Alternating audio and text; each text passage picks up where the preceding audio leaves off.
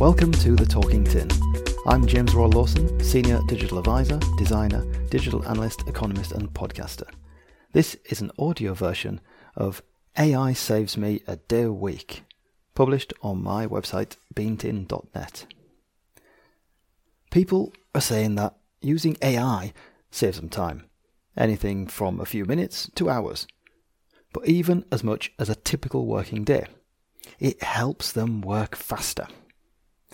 The result of this AI-driven efficiency is then either an entire working day at the end of the week when you can put up your feet and relax, or you can crack on and get Monday's work done on Friday.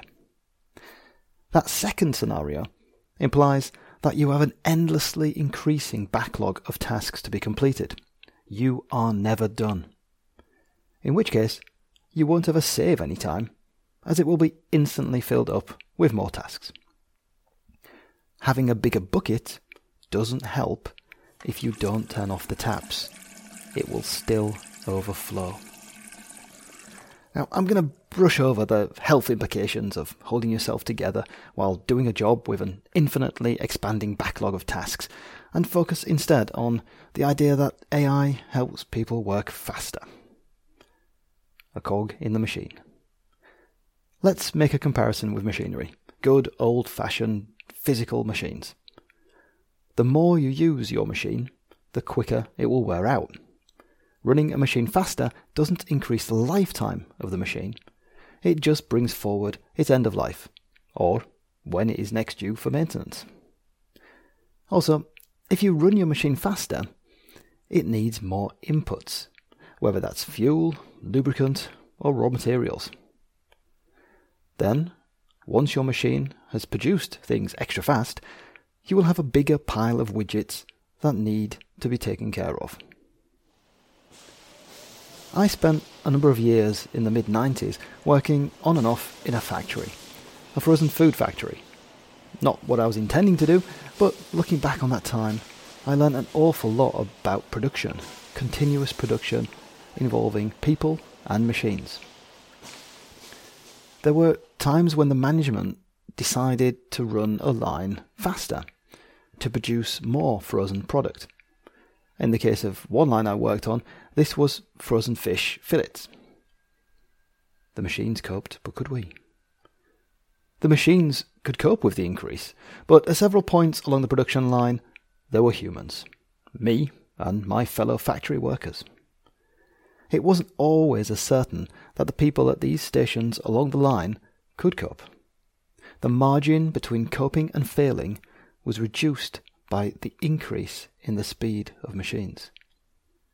At the end of the production line, where I was often working, where we were working, we were a packing team, this end conveyor, the packing belt, was where the individual fried and frozen pieces of cod fillet would come out, and our job was to place them, 4 at a time, into packaging boxes. The packing belt was long enough for 8 of us. The fact that we had arms and elbows meant that a 9th person would stop all of us from doing anything. We had a maximum capacity that was dictated by how quickly the 8 of us could grab 4 pieces of frozen fried fish and slot them into a box. The faster the frozen fish came down, the quicker we had to place them into boxes. The more often we needed someone to refill the hopper that was feeding us with cartons to be filled. The quicker the person at the very end had to put the filled boxes of 4 frozen fillets into larger boxes and stack those boxes onto a pallet. The quicker the forklift driver had to come and move a full pallet to storage so we could start to fill the next one. If our packing team couldn't keep up with the increased speed of the machines, it overflowed. The frozen fish failed to be packed, fell off the end of the line into big bags to be packed another day, perhaps during the night shift cleaning period. Or filled boxes had to be stacked up by the side of a full pallet, and you tried to play catch-up once the forklift had moved it away. Stop the line. Ultimately, there was a button to stop the production line. When things became overwhelmed, it often led to multiple failures. A cascade event happened. You needed to press the button and stop the production line. but stopping the line was expensive and not a popular thing to do.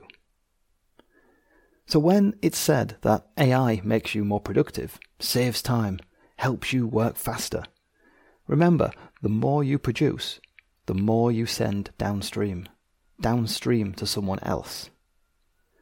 How much capacity do the people downstream from you have? You might be overwhelming them and causing them to reach for the emergency stop. You have been listening to an article written and read by James Royal Lawson. To find out more about how James can help you and your organization do digital things better, visit beanton.net or email james@beanton.se.